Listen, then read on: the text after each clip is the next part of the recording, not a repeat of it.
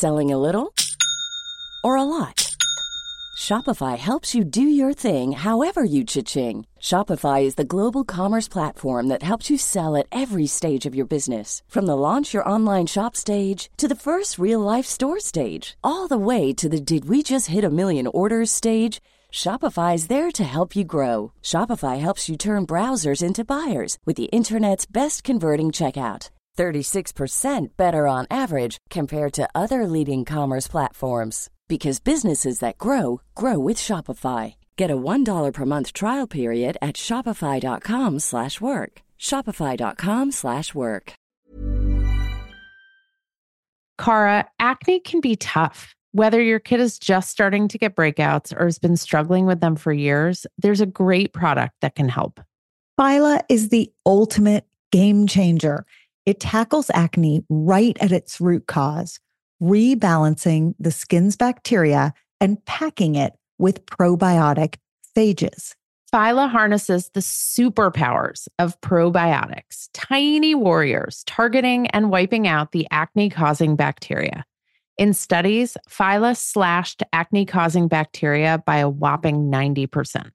Phyla doesn't just fix acne you can see. It stops new breakouts in their tracks. It has no harsh chemicals and won't irritate or dry most skin. Phyla's 3-step system is like a dermatologist-approved magic potion. Cleanse, apply serum, and moisturize twice a day. As a special treat for our listeners, you can grab 25% off your first order of Phyla. Head over to phylabiotics.com, enter code PUBERTY at checkout, and kickstart your family's journey to acne-free skin. Check out the link in our show notes for quick access. Hi, I'm Cara Natterson. And I'm Vanessa Kroll-Bennett. And we are obsessed with flipping puberty positive. Puberty is a stage of life best described as a roller coaster of physical and emotional shifts. It happens to literally every human being on Earth. And it shouldn't be cringy. It should feel, pretty comfortable. Which is why we started this podcast and a newsletter, and why we film slightly ridiculous but informative social media videos. It's why we have a brand that makes clothes that literally feel so comfortable, and why we write books too. Our latest is This Is So Awkward, Modern Puberty Explained. We have built a universe of puberty positivity, and it all started with this podcast. We are so happy that you're here.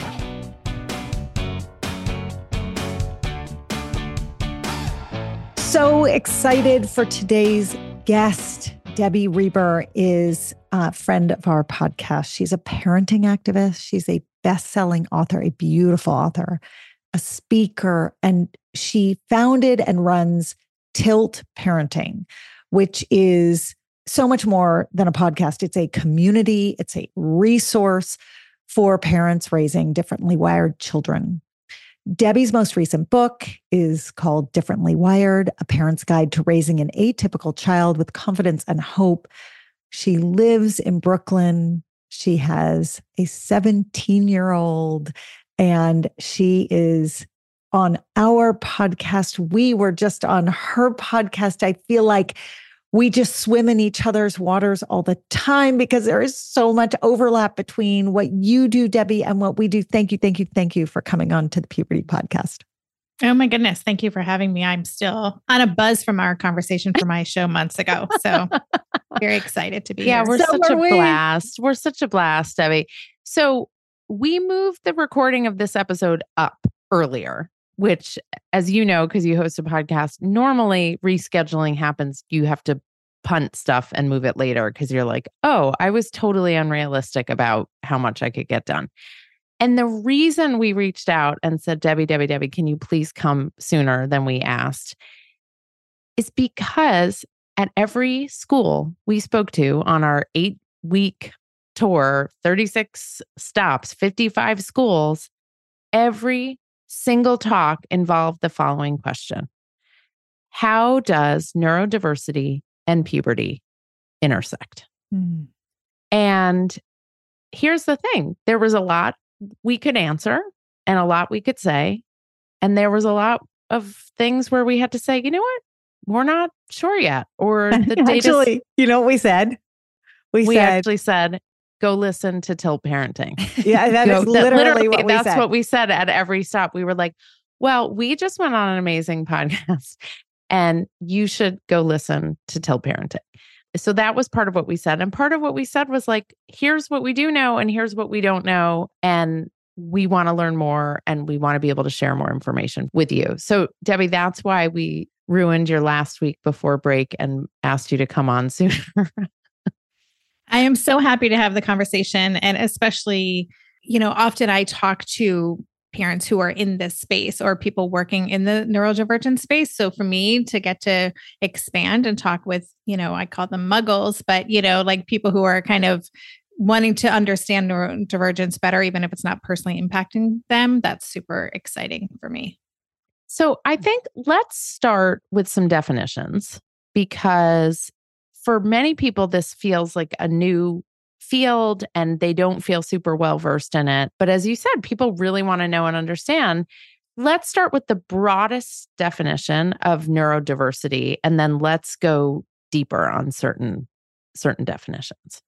Yeah. So neurodiversity was a term that was founded, really rooted in the autism community. And it really just means that there are natural variations in brain development and brain chemistry that lead to a different experience. So it's really more about the variations in the way a brain is wired. And in more recent years, it's been kind of broadened. That definition of neurodivergence has been broadened to really include so many things: learning disabilities, ADHD, sensory processing, giftedness, twice exceptionality. So it's kind of been co-opted almost by these different types of neurodevelopmental differences are now all in this bigger bucket. But it really started with the autistic community.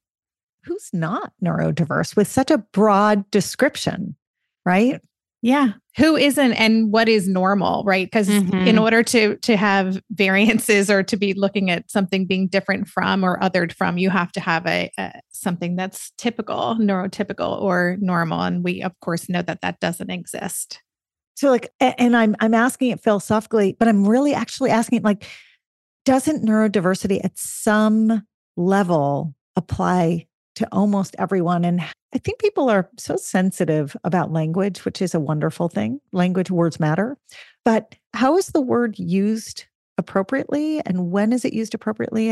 And when people are asking about their kid or another kid, help us through that language just a little bit, because then we're going to dive into different types of neurodiversity and ask you some pretty specific questions.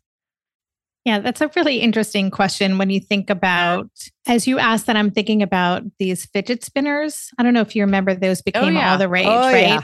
And it was very exciting. And there was a lot of controversy because they were specifically designed for kids with ADHD to be able to occupy their hands so that they could focus. So it was an accommodation, right? And at first it was something that schools kind of frowned upon because it was disruptive. And then suddenly it's like, well, everybody can benefit from fidget spinners, right? And so then it became kind of the norm that we all need this. So it's interesting to think about the language of neurodiversity. I do think we're all different. Every brain is different. We all experience the world in a different way. We all process our feelings and our experiences and our emotions differently, sensations, all of those things. And I think it can be tricky because we don't want to also then make it seem as if people who are more impacted by or who require more support and accommodation to thrive in a quote unquote neurotypical environment, we want to make sure that they can still get their needs met. And so it's exciting to see that more and more people, and I think this has happened since COVID, so many more adults have kind of claimed their neurodivergent identities and people have really explored how they're wired. And that to me is exciting because I think we all have things going on, and just some of us are better at assimilating or masking or fitting into certain environments. But ultimately, I think everyone could benefit by having more inclusive environments where we just celebrate and accommodate for all different ways of being. So there were two areas that came up most frequently. And I want to drill down on those two areas because it gets at, the sort of wonderful acknowledgement of where our society has moved in terms of seeing everyone for who they are and trying to meet them where they are. And also, people are like learning as they go, plus they're learning as they go as parents. And so there's so many places where people feel really at sea. So I want to ground us in these two specific areas. And so the two areas where people came to us asking about puberty and neurodiversity, one was really as it relates to ADHD. And the other was really as it relates to kids on the autism spectrum. Those were the two kinds of questions we got. And it's complicated, as Cara spoke to, like when we would get a question from an audience member and they would say, how do you handle or what do you know about the intersection of puberty and neurodiverse children? It's like knowing that neurodiverse could mean 20 different things. Sometimes it was hard to answer that question well without like kind of getting more information. It was much easier when those questions were asked at the book signing table and we could really figure out, what was going on. So I think if we could drill down first on ADHD and then with kids on the autism spectrum and start to explore how those two realities interplay, puberty and someone with that diagnosis, I think that would be really helpful in kind of categorizing the conversation. So Debbie, will you start with like defining for our listeners what ADHD is now and what terminology we no longer use and why? Yes. So ADHD, which used to just be known as ADD, attention deficit disorder, now it's ADHD. It includes the hyperactivity in there. Some people still use ADD/ADHD, inattentive type. There are combined profiles, but really ADHD or ADD is marked by impulse control challenges. It is a emotional dysregulation, easily distracted, hyper-focusing, inability to focus, spacing out. It's really Ned Hollowell, who is an expert in ADHD and wrote his most recent book, ADHD 2.0, was fantastic. All his books are. But he's like, it's not that we have trouble giving attention or paying attention. We just have too much attention to pay to everything. And so it's almost an excess of attention. And so it's really a filtering in and honing in, but there are so many pieces of it, that impulsivity, that the struggle to maintain emotional regulation in social situations. There are so many pieces of it that make it very complicated for a young person whose prefrontal cortex is also on a delayed timeline because of their ADHD. Their executive function stuff is also on a delayed timeline. So there are all these kind of like stereotypical ADHD kids, right? The disheveled kid whose backpack's a mess and is always running late and doesn't turn in homework. And all of that might be true, but it also might be the chatterbox Nancy in the corner who is spacing out, drawing in her notebook all the time. So it can be complex and identifying, but really it's the way that the brain has to regulate to pay attention could be really honing in or paying attention to too much. So the place where we get specific questions is around brain development and brain maturation. Exactly what you said, prefrontal cortex being online. And the way we describe brain maturation when we write about it or speak about it is that there are two things going on.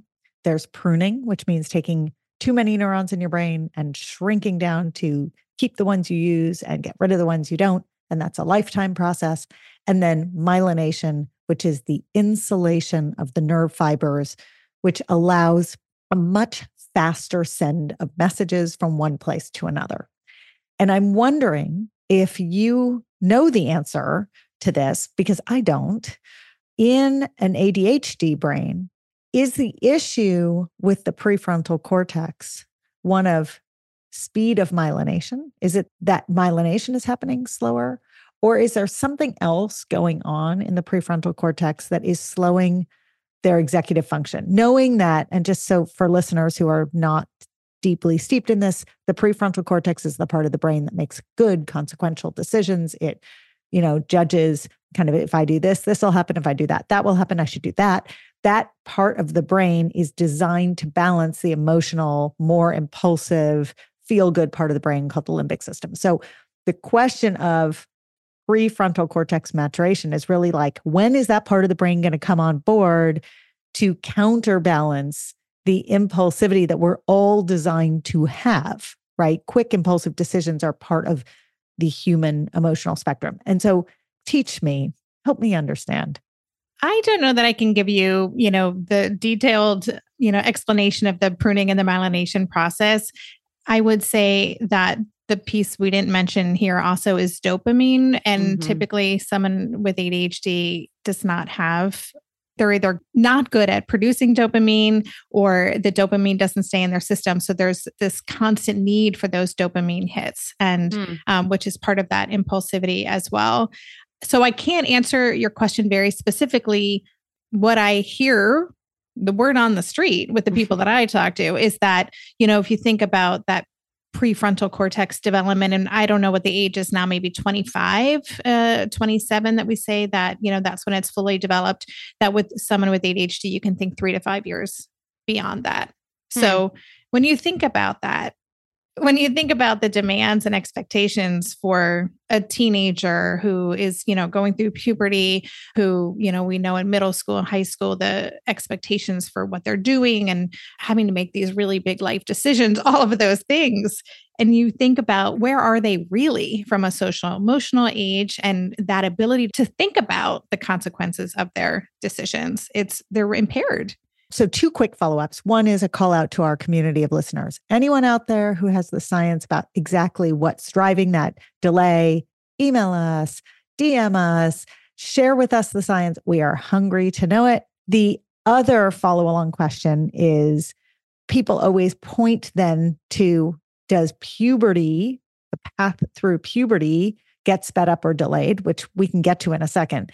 But the question I'm going to ask you is, do medicated kids who are getting a little bit of extra neurotransmitter because they're taking medication to help balance the chemicals in their brain, do they have a different timeline? Is their timeline closer to normal, or does the medication they're taking just allow them to have better balance in their brain and make a little bit better sort of executive function decisions, less impulsive decisions?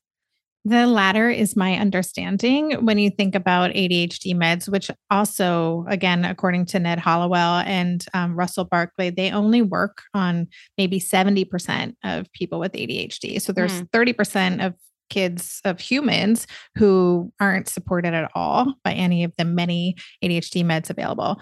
But my understanding is that, they work in the short term. And so there's all kinds of conversations about timing of the dosage and taking off for winter holiday and summer break and those things. So like any kind of intervention, I actually was helping someone who was researching a app for kids with ADHD that was supposed to help them learn how to hone in and focus better.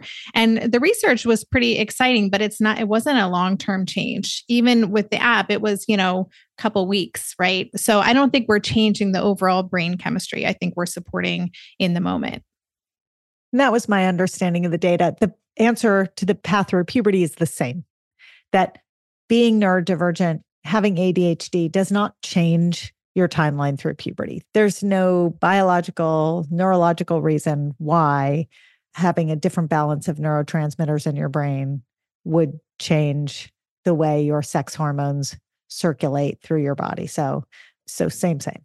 Yeah. But what it does change or can change is the experience of caring for a kid in puberty and the challenges that we've talked about for the last 2 months about decision-making, impulse control, executive functioning, all the things that can be challenging in any kid of this age. And then layer on top of that, learning differences, neurodiversity, and then you've got a whole other layer of complexity. So, Debbie, I'm wondering, before we move to thinking about the intersection of autism and puberty, because that's, I think, going to require some different advice and insights from you. I'd love to hear your best advice about people who are feeling frustrated by the ways in which, I like to talk about like how a kid packs their backpack, right? It sounds so mundane and trite, and yet it's like the morning everyone's trying to get out of the house. It is the explosion point, right? It is the landmine. Or decision making when a kid is out with friends and there's a real safety issue. So how do you like to think about it and frame it for parents as they grapple with these issues? Can I say one thing before I answer that question? Yes. Sure. You can say anything you want. Okay. You can say 12 things. Well, as you were asking that question about the complexities of going through puberty and the decisions and the heightened emotions and all of those things. One of the things that a lot of people with ADHD also have is something called rejection sensitive dysphoria, RSD. And it's something also like over 60% of people with ADHD have RSD. And it is a very heightened sensitivity to perceived criticism. It creates so many challenges in social situations. And if you think about the importance of social emotional development and what's happening in relationships and all of those things, having RSD on top of the ADHD can create a lot more challenges, and then add in the hormones. So I just wanted to share that with you because that's awesome. I literally just wrote that down and put a huge star by it because I think that is amazing to connect those dots. Can you give us a scenario, like a practical application of that, how that would play out like in a school or household so people can kind of ground themselves in that? I think for someone with RSD, even a reminder to do something. Can you get your backpack ready? Could be taken very personally. It could be that you're criticizing them. You're saying there's something wrong with them. They could react very defensively. So it can be that kind of mundane. It's a real phenomenon, and it's something that doesn't really go away. It's like ADHD. It's part of the wiring. And so people with RSD have to kind of learn that about themselves and learn how to accommodate themselves in a social situation. You can imagine, if you're assuming that other people are judging you right away, and you're expecting to be rejected in social situations. Is that sensitivity amplified with surging hormones? I would imagine it would have to be. Right? Because we know at baseline, just surging estrogen, surging testosterone, and then plummeting estrogen or plummeting testosterone creates a lot of that. So for all brains, there's already that sort of background noise, if you will. And I would imagine that if you're already, it's like a bruise. If you already have a bruise on your shin and then you get kicked there, it hurts so much more. I've got to imagine it's not dissimilar with RSD. Vanessa, we literally have 3 minutes to eat lunch every day. I am not joking. And the challenge is how to make it delicious and healthy and still fit into that tiny window.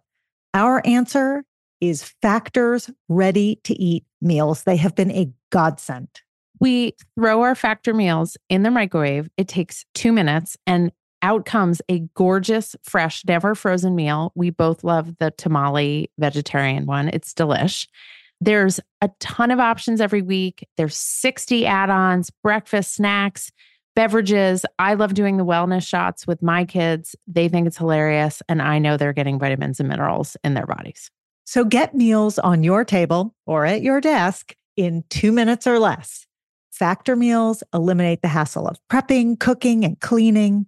You can customize with flexibility to get as much or as little as you need, and you can press pause or reschedule depending upon your lifestyle. So to order, go to factormeals.com/puberty50 and use the code puberty50 to get 50% off your first box plus 20% off your next box. That code is puberty50 at factormeals.com/puberty50 to get 50% off your first box, 20% off your next box. And I am going to go do that right now because I need more Factor meals in my refrigerator.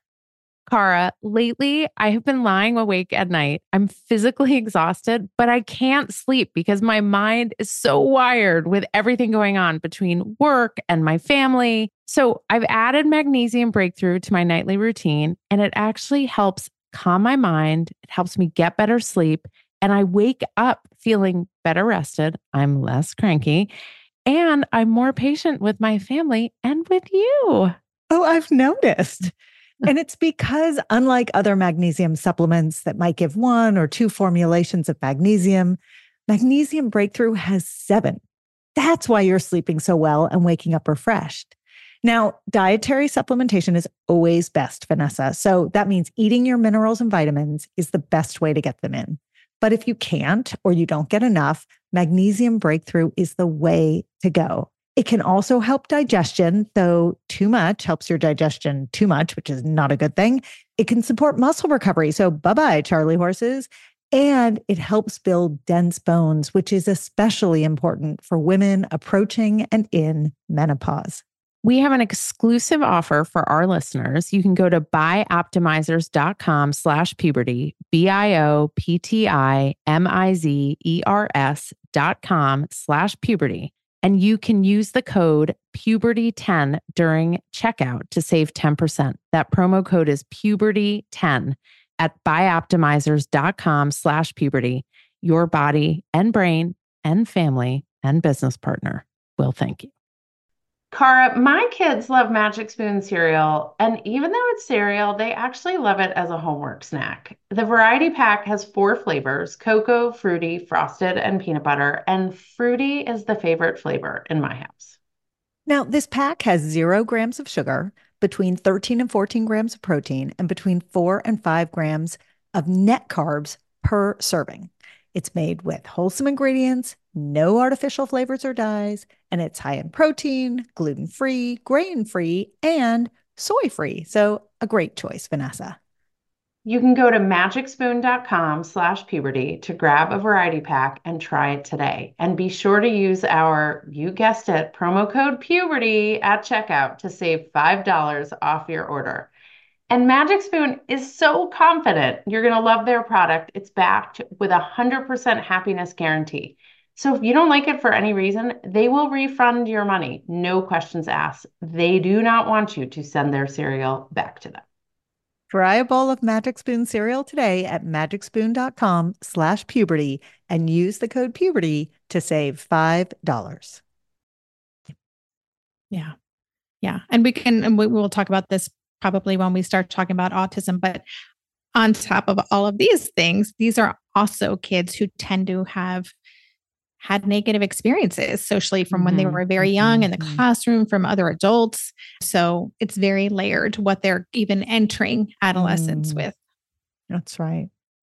So will you walk us through an example of maybe a kid with ADHD versus a kid without, and with RSD layered on top of that ADHD? An example of something, as Vanessa said, mundane that might happen in one house that gets amplified in another. Yeah. I mean, I think even just a conversation, or maybe think about having family friends over for dinner, right? And they bring a kid along. The kid with RSD, the ADHD kid who has rejection sensitive dysphoria, may be especially anxious about that. They may really struggle knowing how to interact. They may then get emotionally dysregulated and start being impulsive and doing things that are really annoying in that situation, but they're not able to read the room in that moment. And so they're not realizing they're turning other people off.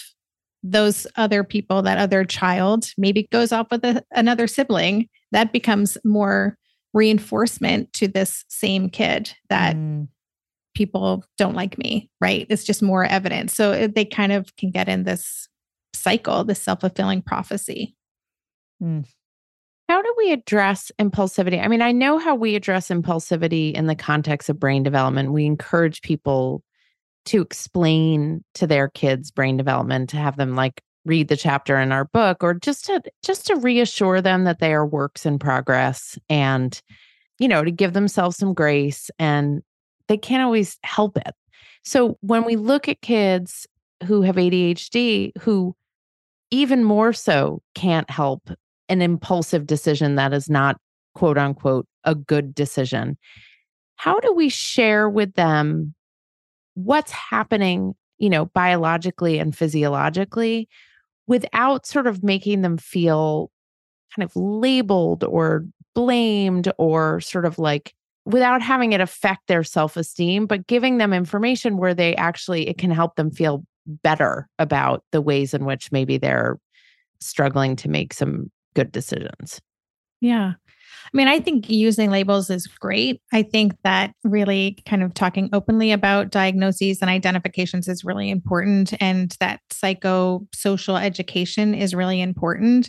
So yeah, reading your book, reading the books of neurodivergent individuals who talk about their adolescence is great. I just talked with Jonathan Mooney, who, if he's not on your radar, he's a wonderful advocate. He just visited my community to talk about his book, Normal Sucks. And that's a book I think every young person who's neurodivergent should read. Great book.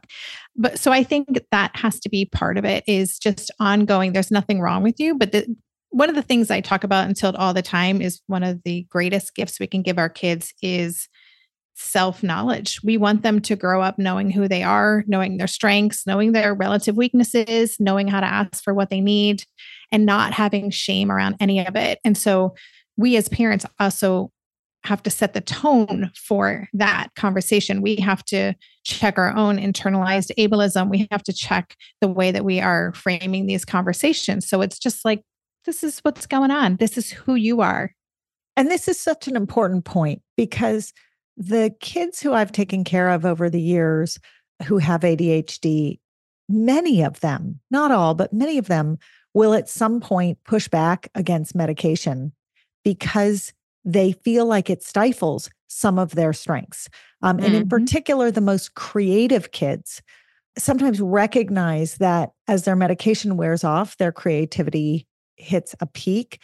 And they start to connect those ideas in their mind, and they really then become reluctant to take medication, even when it makes them more successful in a classroom, because there are other learning strengths that they have that they feel are getting blunted, which has always been a very interesting thing to me. We reward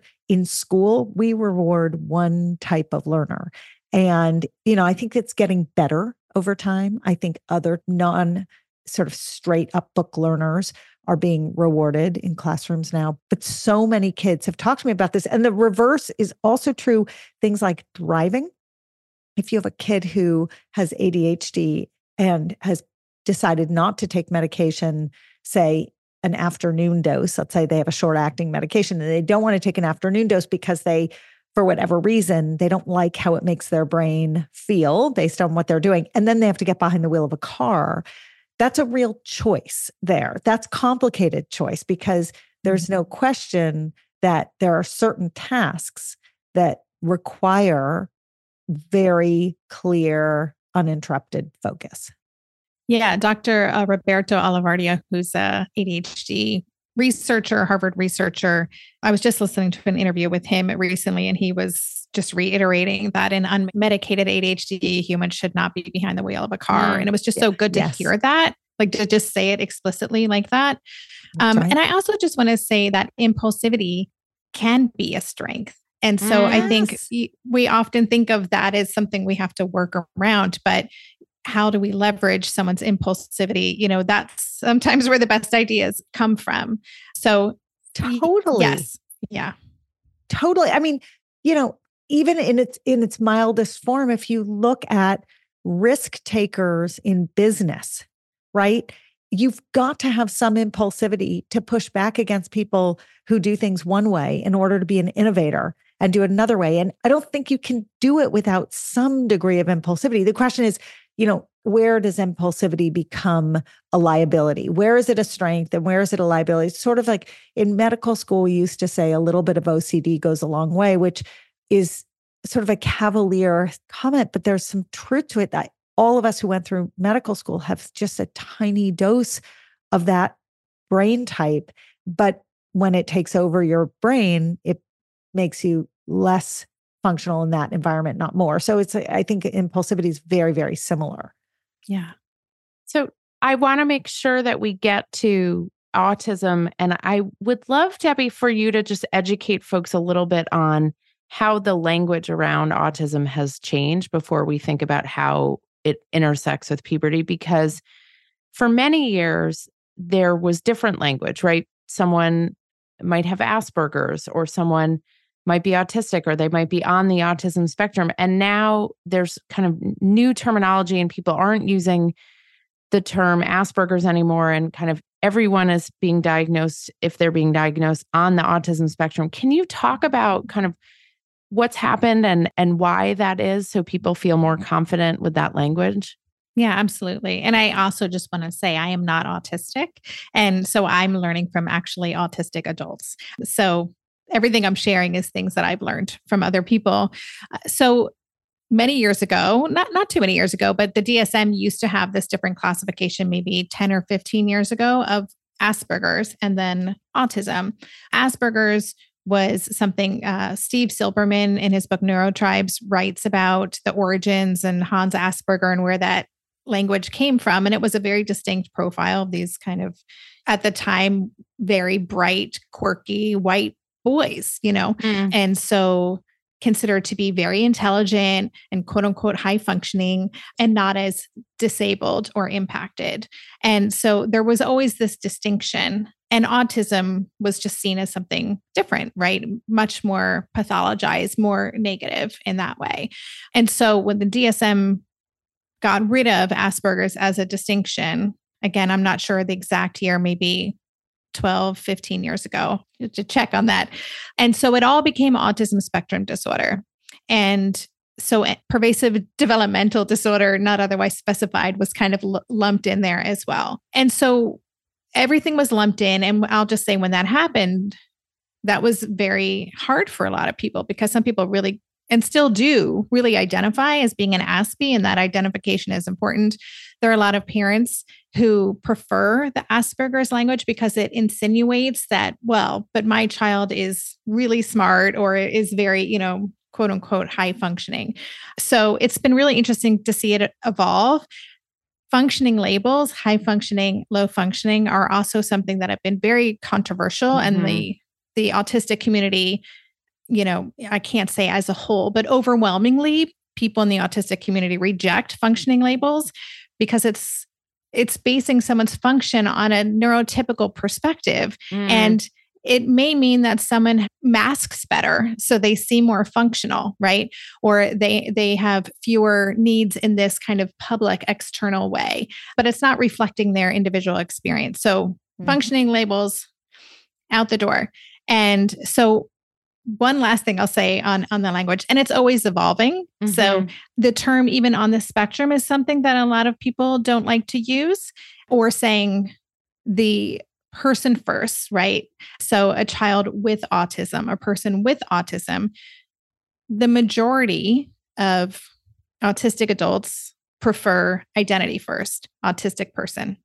And so that's kind of where we are now. Something I pay a lot of attention to. And, I go back to my podcast 5 years ago, I'm using all the wrong language, but it's evolving, and it's exciting to me to see that we're kind of thinking about these things. And it is exciting to me to see this kind of empowering, like, this is who I am. It's not something that I have. I think it's important to add that with the renaming and recategorization, one of the great frustrations was the shifting in access to services.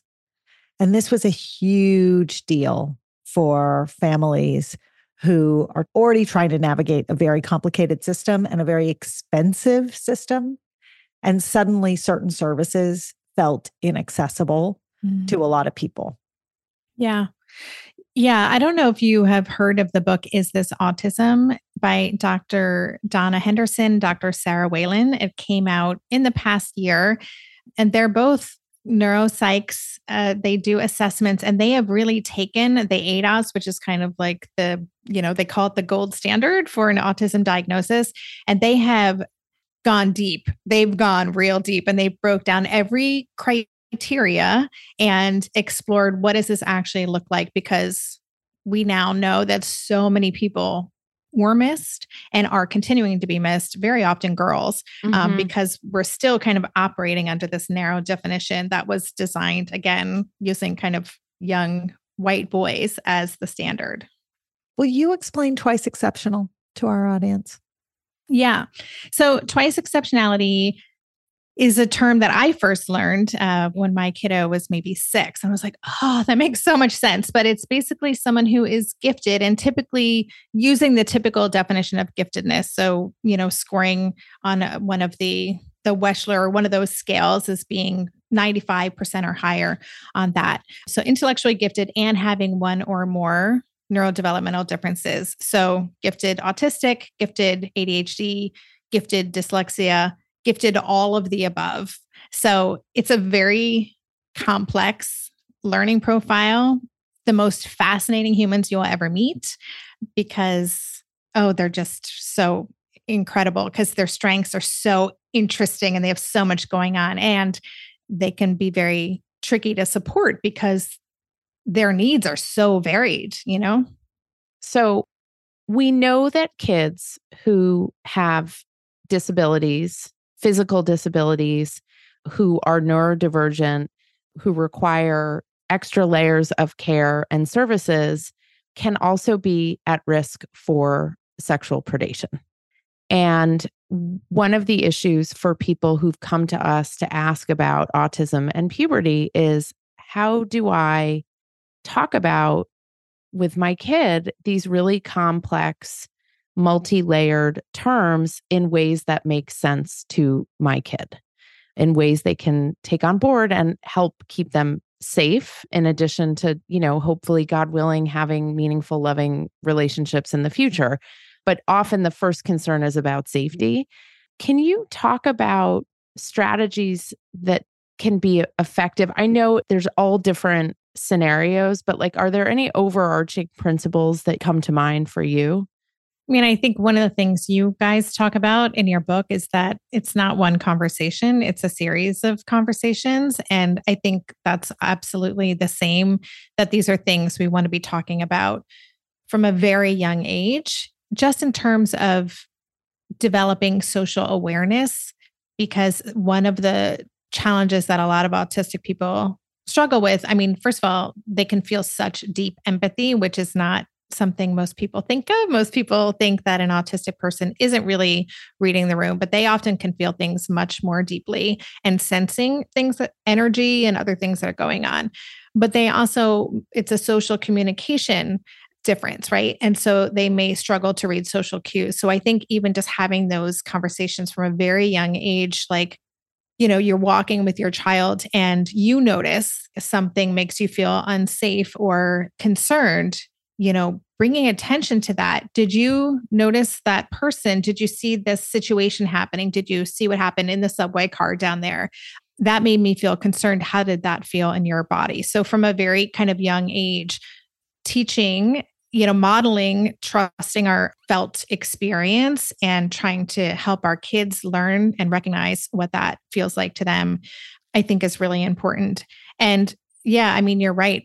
All neurodivergent kids, but especially autistic kids, many of whom are spending a ton of time online, they are more vulnerable because a lot of them are also socially isolated and, haven't necessarily found the group of friends or the close friend. And so they may seek that belonging in unsafe spaces. So again, I think this is something, I know you guys know Devorah Heitner, and she talks about how important it is to mentor our kids. And I think that just starts early and often, and staying maybe more plugged into what our kids are doing online is a really important piece of it, while also recognizing that online might be the best place for them to find their people. So we really have to stay deeply connected with our kids so that they'll trust us to talk about when something concerns them, but we can also effectively monitor or mentor them. Are there certain therapeutic modalities that work best for kids with autism who are going through puberty? And I'm thinking specifically about group processes versus individual. And, if there's any either data or just experiential wisdom that you have to offer about if there's one better way through or one way through that seems to translate a little bit more. I don't know if there is one way through, because as with any neurodivergence, you've met one autistic person, you've met one autistic person. Exactly. I will say, this is something I think a lot about, just therapeutic modalities in general and what's effective for autistic people or neurodivergent people. And I think kind of some of the tried and true things, and I will defer to Dr. Megan Ananeff, who is the person behind Neurodivergent Insight. She's brilliant. She really has dived into this and has said very openly that CBT, which is like a default for so many of us, is really not that effective for neurodivergent people. But it tends to be the default. And especially with an older kid, DBT is also typically a default for a kid who's got higher risk or maybe struggling with mental health. And that can actually be completely not effective for an autistic person. A lot of autistic folks, and we're learning more and more about this, also have kind of a very strong demand avoidance, right? Very rigid way of thinking about things, very kind of black and white, concrete thinkers. And there's something called PDA. It stands for pathological demand avoidance, which is a terrible name, but it's been renamed by people who are PDAers as persistent desire for autonomy. And so someone with a strong PDA profile or a persistent desire for autonomy is going to struggle with the idea that they can change their thinking. They can, kind of shift their thinking and make those changes because they know this is how I feel. Feelings are facts, right? So I think more relationship-based therapies, play-based therapies are really effective. I will say floor time, DIR floor time is a wonderful way that is based on connection and relationship and play, and maybe doing role playing and exploration as opposed to kind of focusing on consequences or these kind of concrete thoughts. And how about risk tolerance of people with autism? In the ADHD community, we know that there are lots of kids who are risk takers as part of their impulsivity. In the community of kids with autism, do you see a through line there at all? I don't actually. As you're asking that question, it's not something that jumps out at me. I think that, again, that desire for belonging can be a strong pull. And I think that is where it could get complicated. If you found your people, that can be a strong attraction. I mean, that's why I thought of the question. It was exactly when you were talking about belonging and the concept of belonging, and which is connected to the concept of meaning, which Jenny Wallace talks about in her book, Never Enough, and is sort of an older concept that is being revisited now with a lot of amazing data. But those drivers to be socially accepted, and then you find your people, and it doesn't matter if you're neurodivergent or not. You, as a kid, might find people who are good influences, and you might find people who are not. And that's where these zillions of conversations from the adults and kids' lives come in, right? Because the more you know sort of what's going on socially, the more you can get into conversation about decision making. And I want to make sure, Debbie, we talk for a second about being really concrete in our language and our definitions.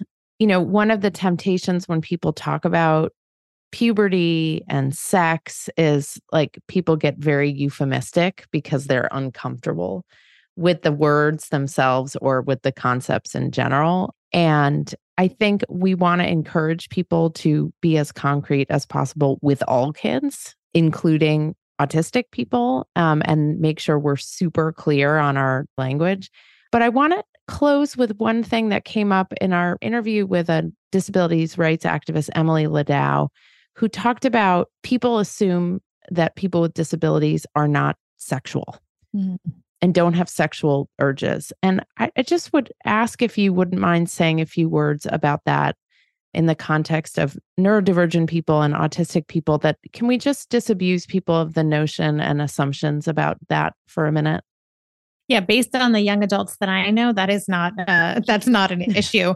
Yeah, I mean, I think everyone's trying to find their people, right? And so, to what you were saying earlier, Cara, like I think when you find I know tribe is not an appropriate word to use anymore, but when you find your people in that way, you'll probably be bonding over your neurodivergence. The people you gravitate to are going to be other autistic people, other ADHDers, other neurodivergent people, many of whom also have co-occurring mental health challenges. So you're going to be bonding over your depression, your anxiety. You're going to be comparing meds that you're on. Like, it's just part of the way this generation is navigating their youth. And I think that, yeah, I don't think there's any difference. I think you experience it when you feel safe and when you feel like you're with your people and you belong. It may happen later. There's certainly some neurodivergent folks, and I hear from parents who are like, my kid is so disinterested. I want nothing to do with that, which is fine. And there are plenty of neurotypical people who have that same exact experience. So in my experience and in the parents that I work with, I don't see any difference in that way. Debbie, it is not at all surprising that we have learned so much from you. We hope you will come back. You are a wealth of information, and you are engaging with people in just really deeply connected and meaningful ways. We will put links in the show notes to Tilt Parenting and to your book, and make sure that people can find you because they need you. This is neurodivergence. We didn't even talk about the data, but neurodivergence impacts so many people. And so there are going to be lots of grateful listeners. We are two of them. Thank you, thank you, thank you for coming on. Thank you. I'm so honored. I really appreciate it. We absolutely love hearing your feedback and getting all your questions. So anytime you want to be in touch, email us at thepubertypodcast@gmail.com. If you're looking for great puberty products like the shorts or the socks or the bra, you get the theme there, go to myumla.com. If you want more content, you love what we do on the Puberty Podcast, and you want to have us come speak or learn more about our book or subscribe to our amazing newsletter, The Awkward Roller Coaster, go to orderofmagnitude.co. Remember, it's .co because we don't have enough money to buy .com yet. Small details are big surfaces. Tight corners are odd shapes. Flat, rounded, textured, or tall. Whatever your next project, there's a spray paint pattern that's just right. Because Rust-Oleum's new Custom Spray 5-in-1 gives you control with 5 different spray patterns. So you can tackle nooks, crannies, edges, and curves without worrying about drips, runs, uneven coverage, or anything else. Custom Spray 5-in-1. Only from Rust-Oleum. Ever catch yourself eating the same flavorless dinner 3 days in a row? Dreaming of something better? Well, HelloFresh is your guilt-free dream come true, baby. It's me, Keke Palmer. Let's wake up those taste buds with hot, juicy pecan-crusted chicken or garlic butter shrimp scampi. Hello Fresh. Stop dreaming of all the delicious possibilities and dig in at HelloFresh.com. Let's get this dinner party started.